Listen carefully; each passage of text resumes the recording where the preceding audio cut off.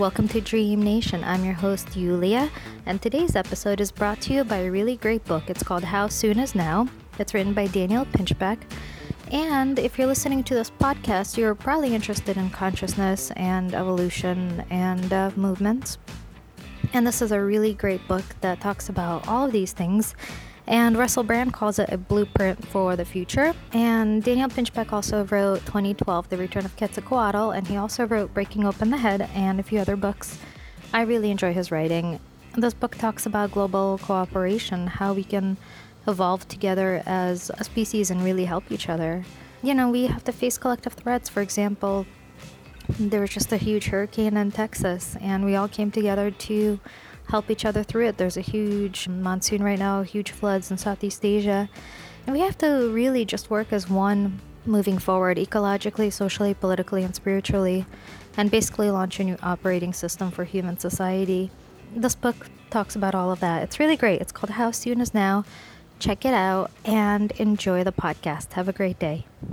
So I'm here with Israel Horovitz, and here's a little bit of background info on him and his work. He's an American playwright, director, screenwriter, and actor. He's written over 70 plays, which have been performed all over the world. He's one of the most produced American playwrights in French theater history. It's a real treat to talk to him today. He's a founding artistic director of Gloucester Stage Company and of the New York Playwriters Lab.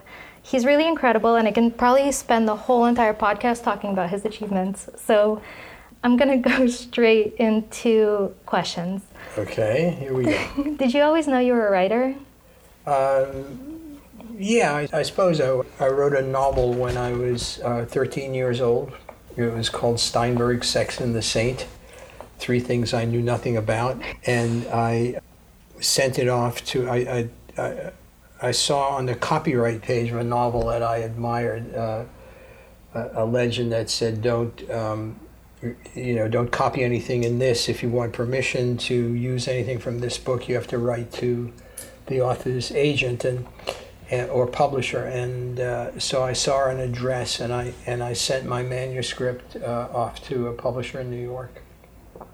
And I got a letter back rejecting the novel, but praising it for having a wonderful childlike quality, because the editor had no idea that I was 13 years old.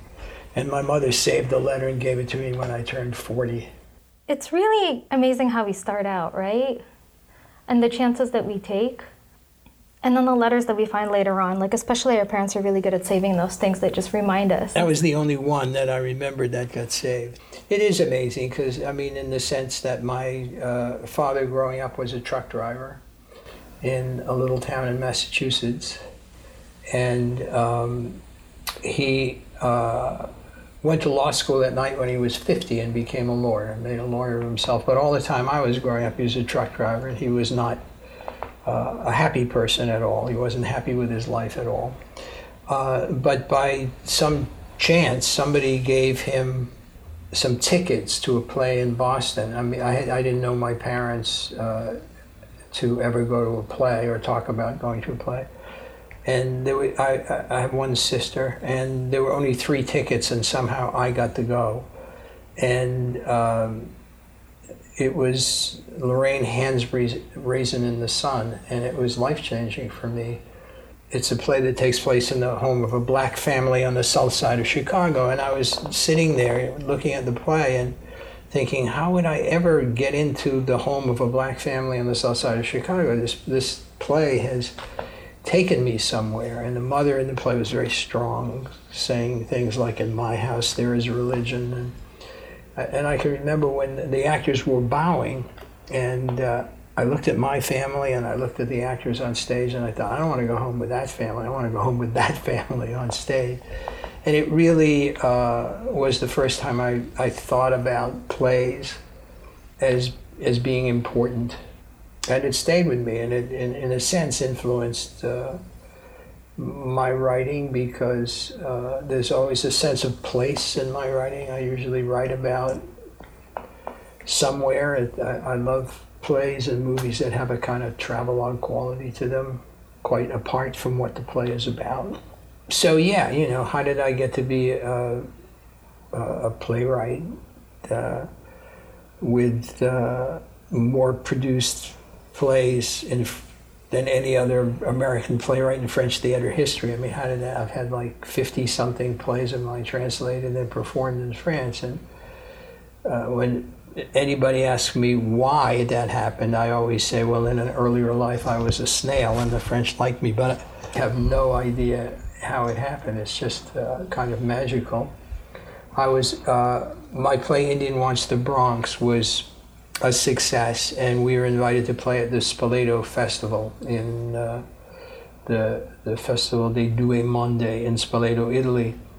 And we went over as a group. It was Jill Clayburgh and Al Pacino and John Cazale, Matthew Coles. And a Swiss-French actress was performing monologues by Beckett and Girardot and Ionesco. And she came up to me and said, would you like to meet Samuel Beckett because he'd like to meet you?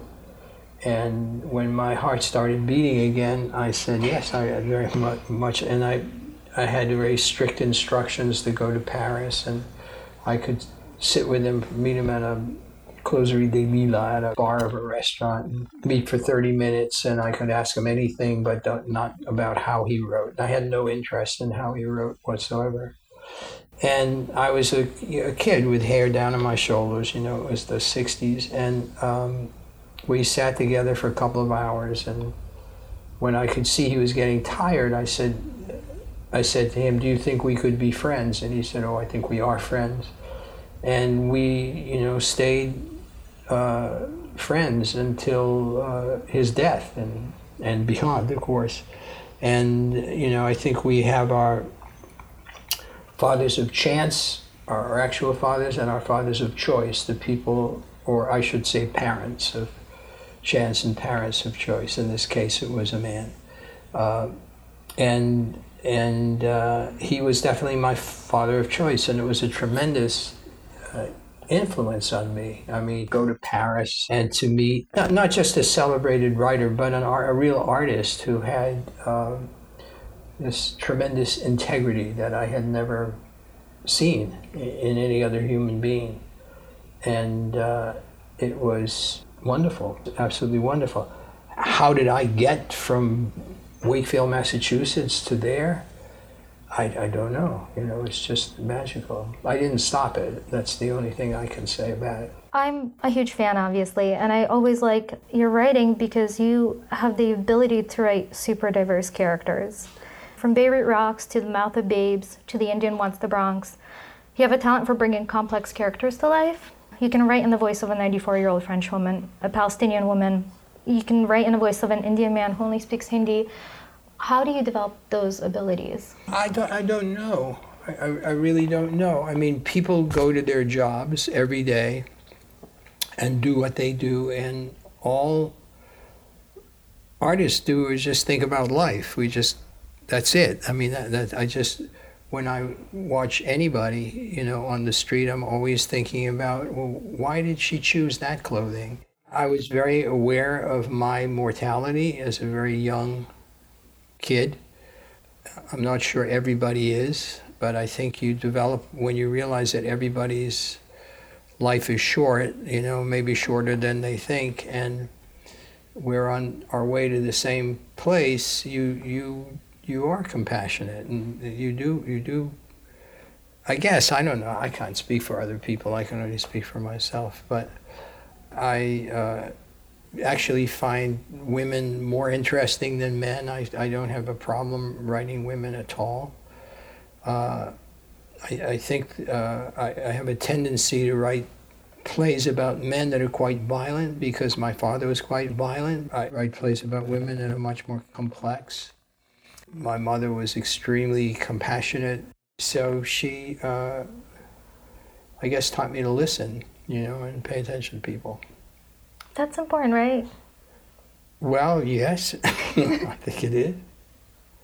I think theater teaches you to listen, and I think it teaches you to be more human. I think it's the only way we can actually go and watch life, but that's only my personal opinion. Well, there's theater and there's theater. I mean, American theater plays get shorter and shorter, and people's audiences' attention spans get less and less. And let's say in France, you can have a play with a huge, long monologue that goes on for 4 pages, and audiences are really good listeners, French audiences.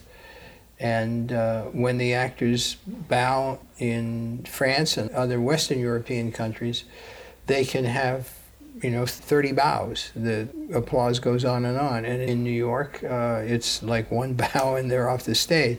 So it's not, I don't think you can talk about theater, just as though there's only one. When I have a play, you're born in Moscow. I have a couple of plays in Russia now, but I have a play in the repertory of the Moscow Art Theater, My Old Lady. And when they took the play on, they signed the contract to play it for 12 years. And that's unheard of in France or in America. It just doesn't happen. My real luck is that I love to travel. My mother and father really loved to travel.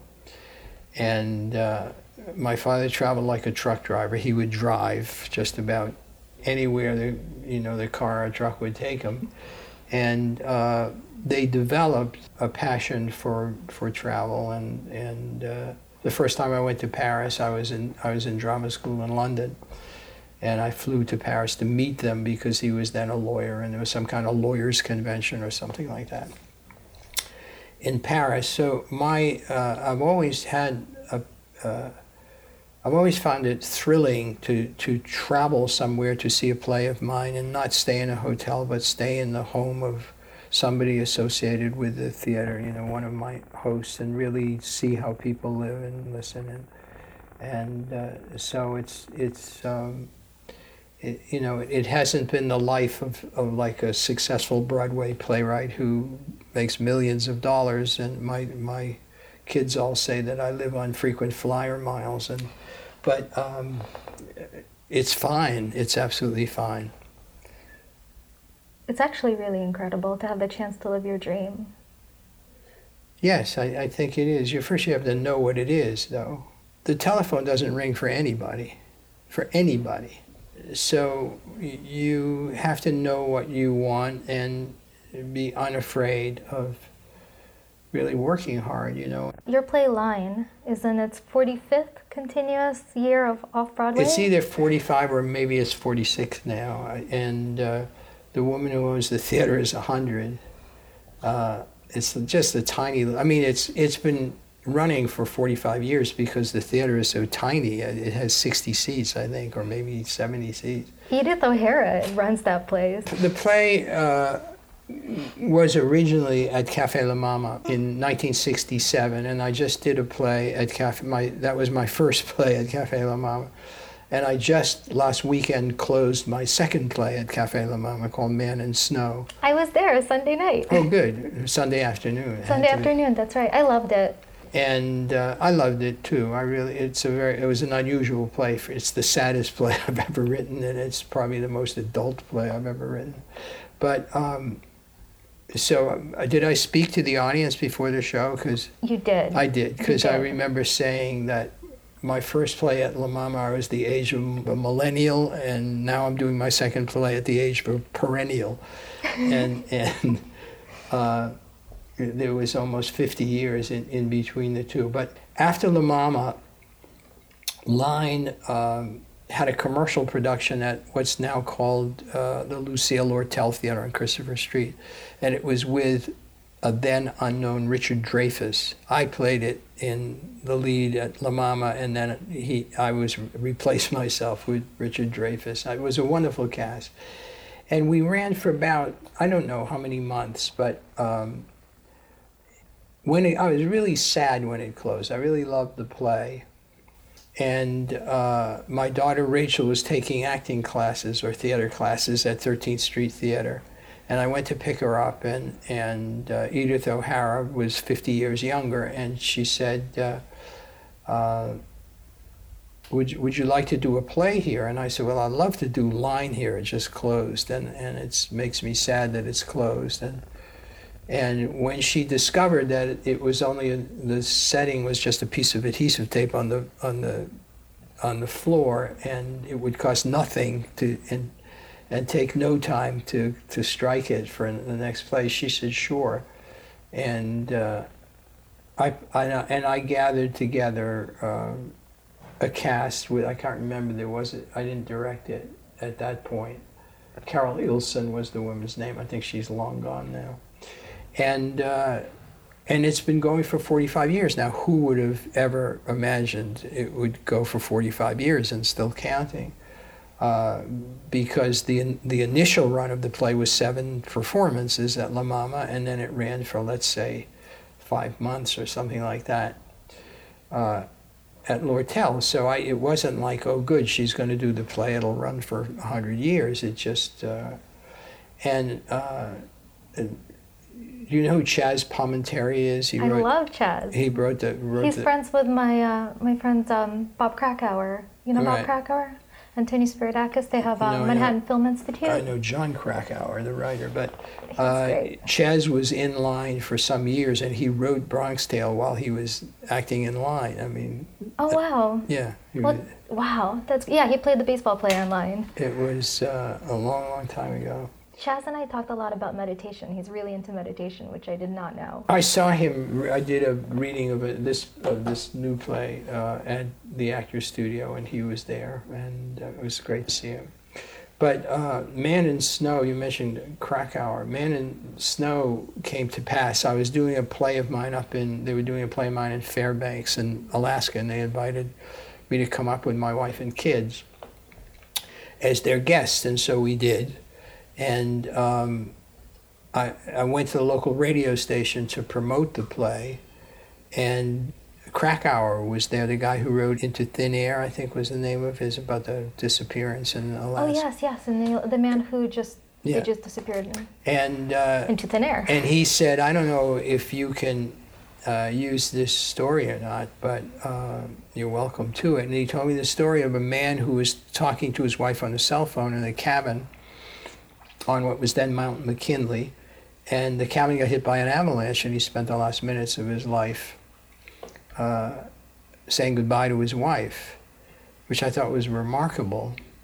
And a couple of weeks after I got back to New York, in those days I used to do a play every year for BBC Radio, because I loved radio and we didn't have any here, so I started the relationship with them. And the guy, Ned Chaillet, who was the head of Radio 4, called me up and he said, well, you know, it's that time now. Do you have an idea for a new play? And I thought, wow, that's a great idea for a radio play, the husband and wife on the phone. And so I started the play, and of course, you know, like always, I think I know what I'm going to write, and then at some point I realized that the play has taken me somewhere, and I had invented the Dead Son, and it became more that play, Man in Snow, is more of a play about loss and grieving than it is about an avalanche. And then I introduced the Japanese man, and this sort of became this way of looking at how we Westerners handle loss and grief versus how an Eastern person would. The Japanese guy in that play, the Western guy said, I lost my son and I don't know how to go on at all. And the Japanese man instantly said, well, you must have wonderful memories of your son. And it was really exciting to me to do that kind of research. Anyway. In the play, the daughter also says when she's having that really, really tense argument with her father, she's like, I just remember all the good times. I don't focus on the fact that he died. And that was such a tense scene. And it was I so think great. the scene with the father and daughter, when I first wrote the play, I think it's a very kind of accurate portrayal of a daughter and a father where there's a son in the family, and the father prefers the son, knows how to speak to the son, doesn't know how to speak to the daughter, and the daughter, you know, is successful, and no amount of success can stop her from chasing after her father's love. And I think that, I mean, it could well be you know, the younger brother of a boy who's the favorite in the family, but I think more often than not with fathers and daughters, it's a problem. And I think more than anything else in the play, women responded to that particular scene with the daughter, and would say to me, well, how do you know things like that? Well, I have 2 daughters and I have a lot of kids. Yeah. You do have a lot of kids, which leads me to another question. How do you balance family and work? You seem to be really great at both. What is the secret? Well, I don't have kids at home now, and it surprises me that I probably write less than I did when it was chaos in the house with kids running around. I think I involved them as much as I could in my work. I always traveled with kids. I remember Beckett talking about James Joyce always traveled with his kids. Wherever he was invited in the world, he always showed up with his wife and kids, or just his kids, or a kid. And that impressed me no end, because it was just at a time when I had 3 little kids, and I thought, Jesus, how can I balance all of this? I knew how to balance getting my work done in the morning, and when the kids went off to school, they went off to school. So I knew that I had a very limited amount of time, and I didn't answer the telephone, and we didn't have Facebook or computers at that point, so you could really control interruptions. The typewriter didn't send you a message the way the computer does, and everything shut off until 1 o'clock, and I got up early, made the kids breakfast, got them off to school, and then I wrote until 1 o'clock, and then I would listen to my answer machine or read mail and answer mail, and then in fact, I used to go for a run before and come back and wake the kids up for school, and then when I finished writing, I would go for another run and go to the gym, and I always used sport in balance with. I think when I was very young, I realized that writers were probably the worst looking group of people I had ever met, and I thought, gosh, your body has to be more than something to carry your head from room to room. And so I discovered that sport would help me decompress a lot, especially running was very good for that. It was singular, although I ran in a lot of races, but it didn't take a team, is what I'm trying to say. You could just open the door, go out and run. And when running became like a thing in society, then it was a perfect excuse to leave, a boring person. You say, oh my God, it's time, I have to go for my run. And you'd go. And my wife was English national marathon champion when she was younger, and record holder for the UK. And speaking of time, I have 2 more questions for you. Sure. One, what is your advice for putting together a successful play? I think plays might be a good analogy for how to launch a startup. A lot of people listen to my show about how to launch businesses, right? But I think businesses in the end are all about creativity. So if you put together a really good cast and you kind of let them do their thing, you hopefully will have a good show. Well, I was never shy about starting a theater myself. I founded Gloucester Stage Company 38 years ago, and it was as simple as just saying to people, hey, I'm going to start a theater. Do you want to be part of it? Nobody said no. Right. And I think most things in life just take some kind of leadership, of somebody. And I knew that I couldn't exist without a theater because I couldn't wait for, whatever the contraption was that got a play on commercially. And so that kind of spread I remember my play Line was being done for the 1000th time in France. And I had been the president of a jury at a film festival in Biarritz, and we all fell asleep. And during a screening, we were watching like 8 films a day, and this Polish-French actress woke me up, and we started the film again.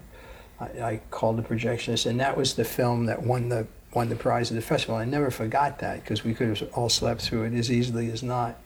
That woman called me up and said that her former students at Cours Florent, at a theater school in Paris, were doing my play Line, Le Premier. and would I come and see them do it? And I said, no, don't make, I've seen it 10,000 times. Don't make me come see your former students do it. And she reminded me that she woke me up and blah, blah, blah. And so I went, and it was the best production of Blind I had ever seen in my life, period. It was brilliant. And they were all young kids. And they had just finished their theater courses. Let's say they were 21 years old. And they said to me, we all stood around and had a drink afterwards. And they said, we're terrified. School's over.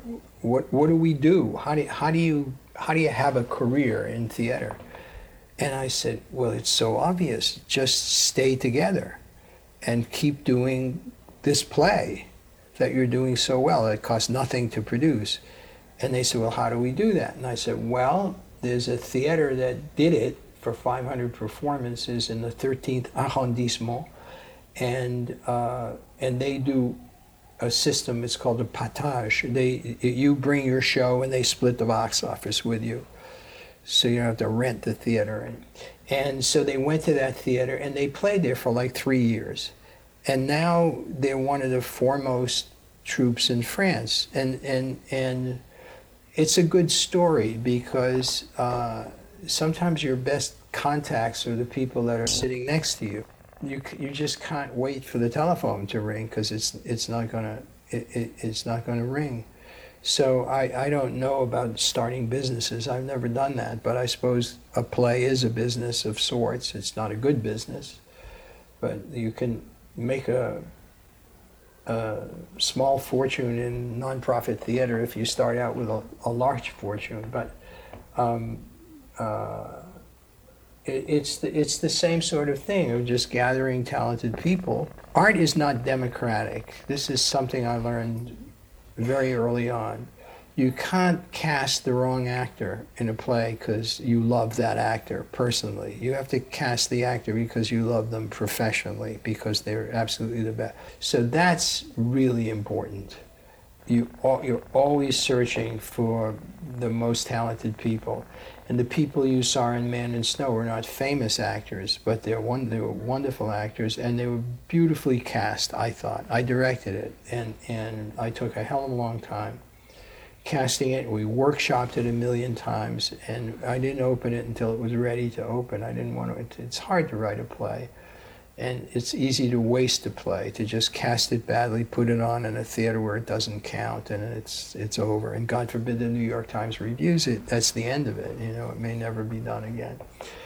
So I'm a big advocate of courage, not obnoxious ambition, but courage, and to know where your strengths are, and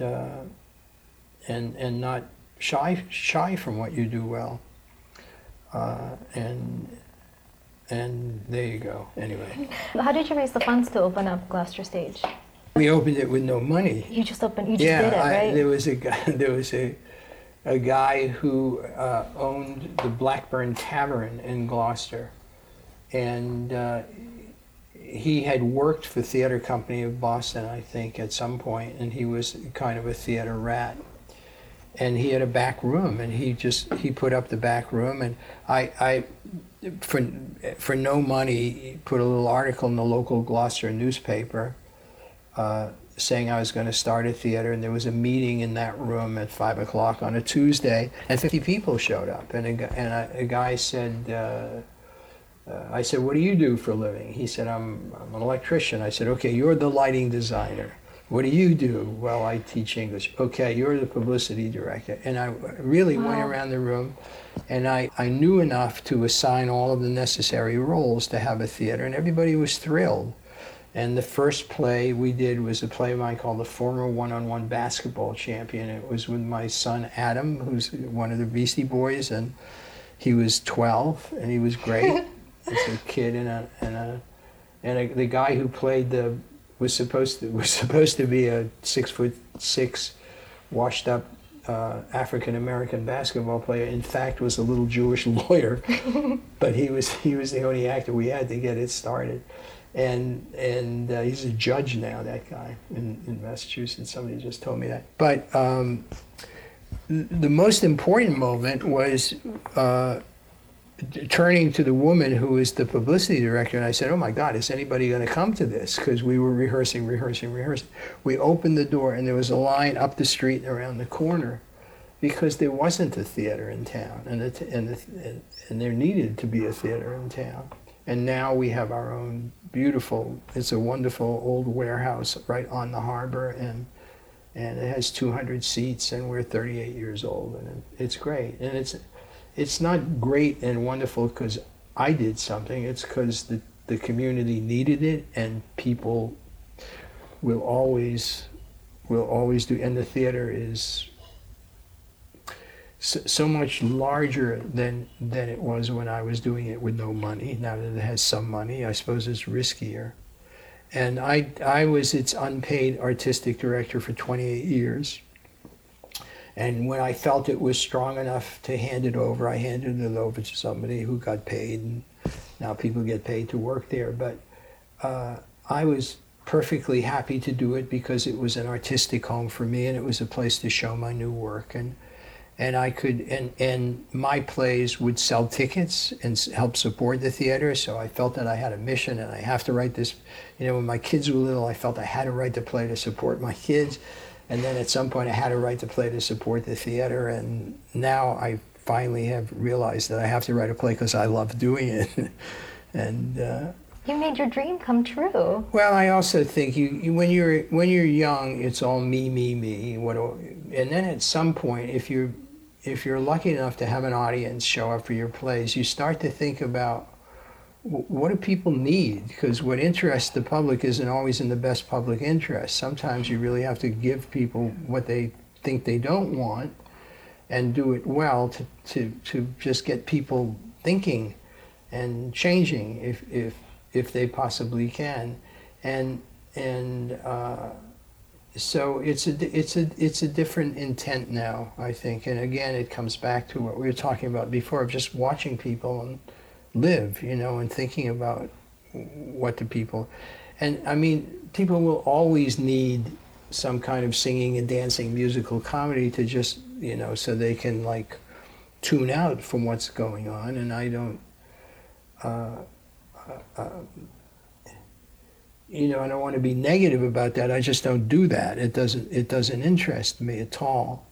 And there's a place for that, but I think there's a more important place for serious work, and that's the stuff that sticks. That's the stuff that, you know, goes on for centuries.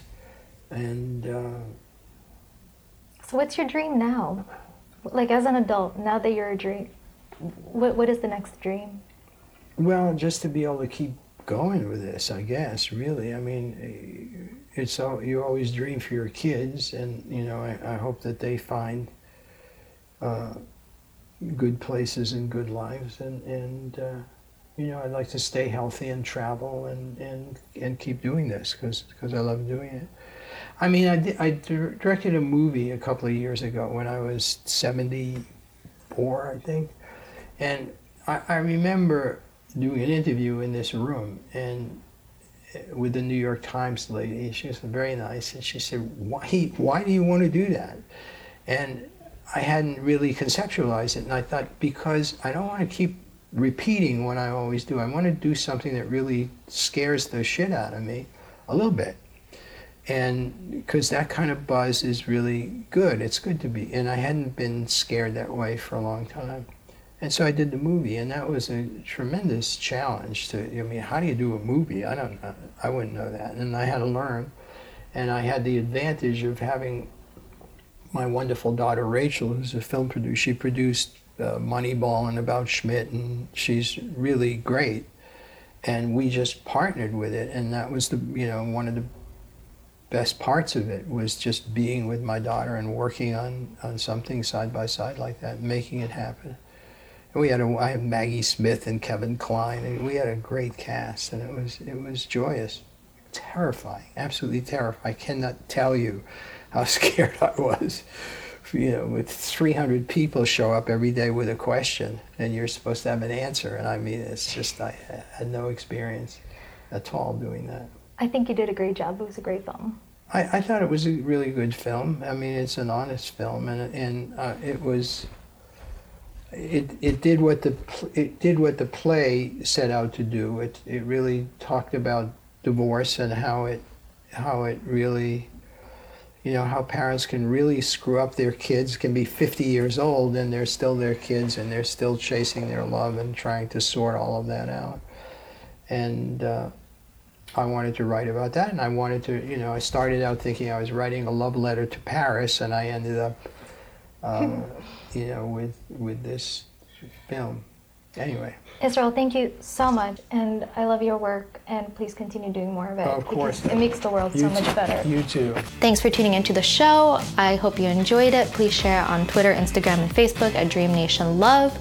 It's not Dream Nation Podcast, it's Dream Nation Love, because I think my single mission in life is to teach people how to love a little bit more, and together we can save the world. So it's Dream Nation Love. Share it with your friends. Have a great day, and go out and make the world a better place.